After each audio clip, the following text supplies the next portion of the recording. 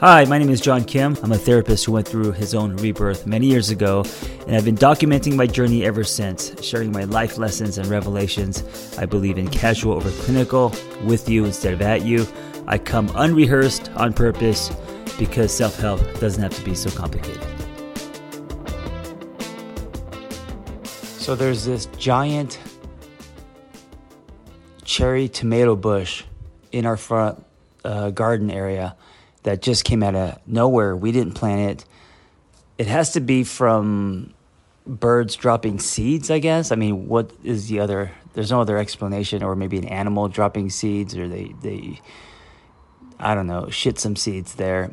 But anyway, it just came out of nowhere. One day there was nothing, and today there's a giant, the size of a shopping cart, cherry tomato bush. And so I saw it, and I picked one of the cherry tomatoes and I tasted it, and holy shit, it was, it just tastes like honey. It reminded me of the first time I had heirloom tomatoes.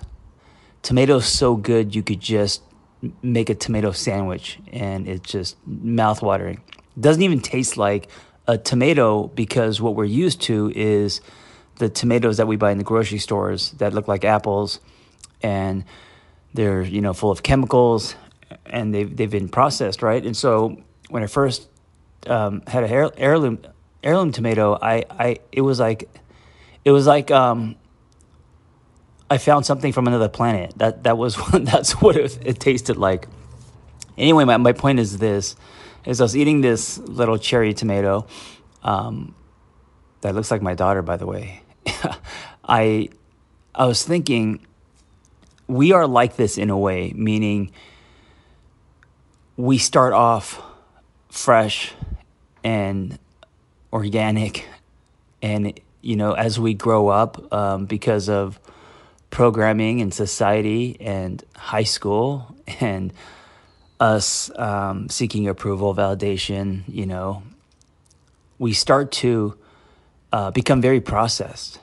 There's this layer of us, and I think for me, I was the most processed in maybe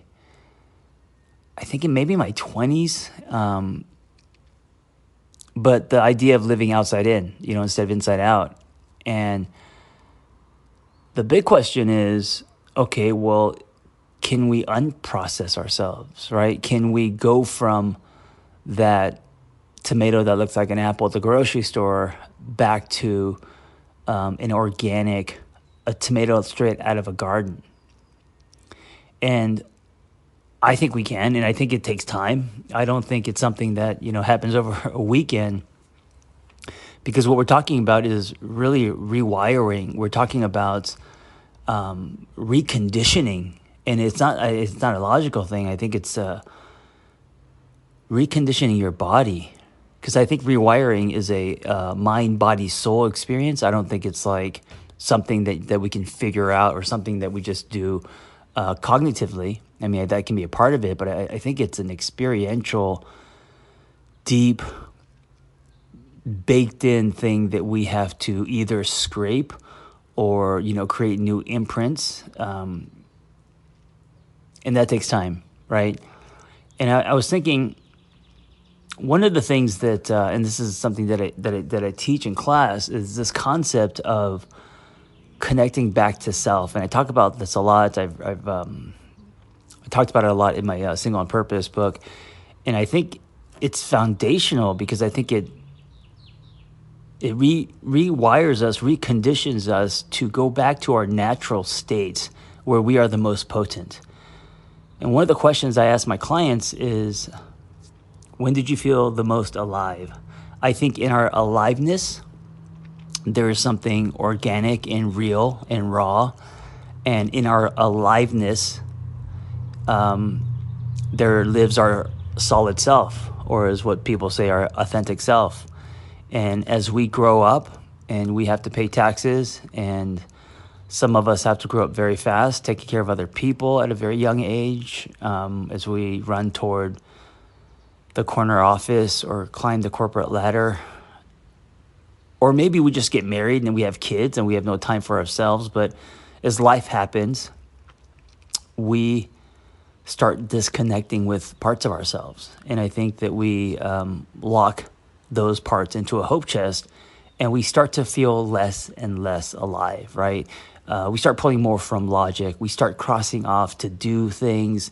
We become very busy, but busy in a way where we're just, the hamster in the hamster wheel spinning, and the days go by fast, and we're never finishing all the things that we want to finish, and we're raising kids and all this stuff, right? Then you get into a relationship, of course, and it's not just about you anymore.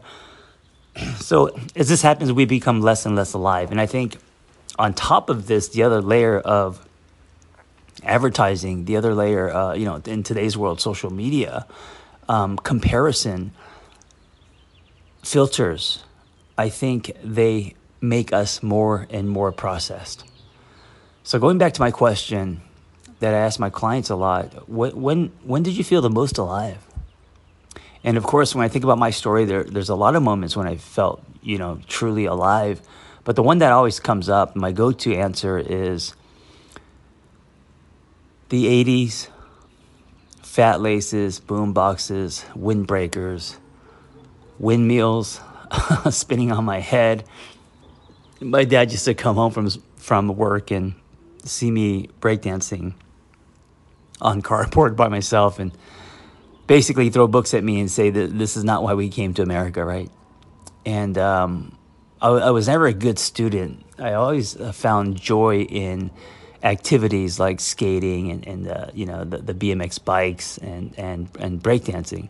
So breakdancing was like the big thing that I found at an early age. I think I was around 12, 11, and I was a part of a crew, right? So there was that acceptance / protection because they were all older than me. And I remember those like wonder years as me feeling the most alive. I wasn't seeking validation and approval. I fell in love with the craft, a dance, and I allowed myself to get lost in it, and I hit flow states. I would lose track of time. Earlier, maybe when I was like 7 and 6, I was obsessed with Legos. So locking myself into a room and playing with Legos for hours, forgetting to eat. The obsession of that building, right? And of course, there are other moments where I felt alive, right? My first crush, the time that Doreen, who was 16, and I think I was like 12 or 13, told me that she liked me, and my brain lit up. She took me on the side of the house and gave me a kiss. I like pecked her on the cheek because I've never kissed a girl before, and she's like, "Give me a real kiss," and I was terrified. And I remember she kissed me on the mouth. That feeling, right? I mean, that was me feeling alive and also terrified because she also whispered in my ear, "I want to jump your bones." And I was like, oh my God, I'm too young to have sex. And I remember after she said that, I avoided her. I avoided her as much as I could. But at the same time, I had such a big crush on her. And the fact that a 16-year-old girl who was also very developed for that age had a crush on me made me feel very alive. We were at the beach once, and she was holding me in the water, and I remember my elbow was like smashed into her boob, and I don't know, maybe I was 13. It's the first time I ever felt a boob on my elbow, and I remember that like yesterday because of the imprint, right? Because it made me feel so alive. It made me feel a lot of things. When was the last time you felt alive? But more importantly, what does it look like for you to open up that hope chest and connect to the spirit of that part of you that you've disconnected with? So it doesn't necessarily mean for me as a 49-year-old to start breakdancing again, although it could. It means to connect to the spirit of that 12-year-old, right? The fearlessness of that kid.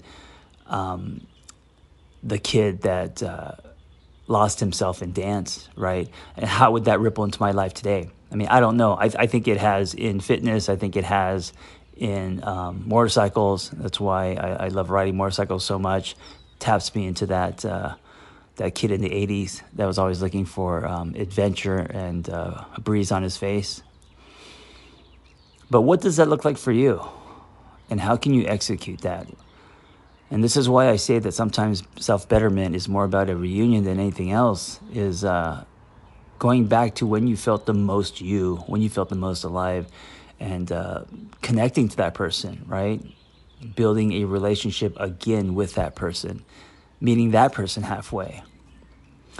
And I think it changes us. I think it changes our state. And I think it makes us organic again. Like that cherry tomato on my front lawn that has not been through any chemicals, and it's just a bird dropped a seed and this little cherry tomato was born from that seed, just out of the ground and straight into my mouth. And it was like a drop of honey. And I think we all start off that way, and through our days we lose that, we lose that sweetness of our spirit. The other thing I want to leave you with is, when you're engaging with other people, because we are also judgmental and we process people as well, right? I don't mean process like what you do in your therapy room, but like we paint people, we judge people, all of that stuff through our own lens. And so what would it look like to see that person, experience that person by choosing to see his or her spirit, the spirit of who he or she is, not what they do or what they say, because that can be a reaction from fear and hurt. But who's the spirit of that person? Like, think about your partner or your best friend. Think about like their whole story and how they were as a kid, running around bare feet, whatever. Like, who's the spirit of that person? And can you speak to that person? Can you engage with that person? Because if you do, chances are you will be less judgmental, you will be more accepting, and you will connect to that person on a deeper level. Starting with you and then with others, connect to the spirit of who you are and connect to the spirit of other people. Thank you for listening. Be well. Hey, if you have a passion for helping others and you want to create a more meaningful career or add to your current skill set, it's time to become a life coach with Lumia. When I became a life coach many years ago, there wasn't anything like this. So I developed this program alongside with Noel Cordeau, Lumia Coach Training. And it's amazing. It's 100% live and online, meaningful, evidence-based education, real people, real community, ICF accredited too, with 20 diverse instructors and a thriving alumni community.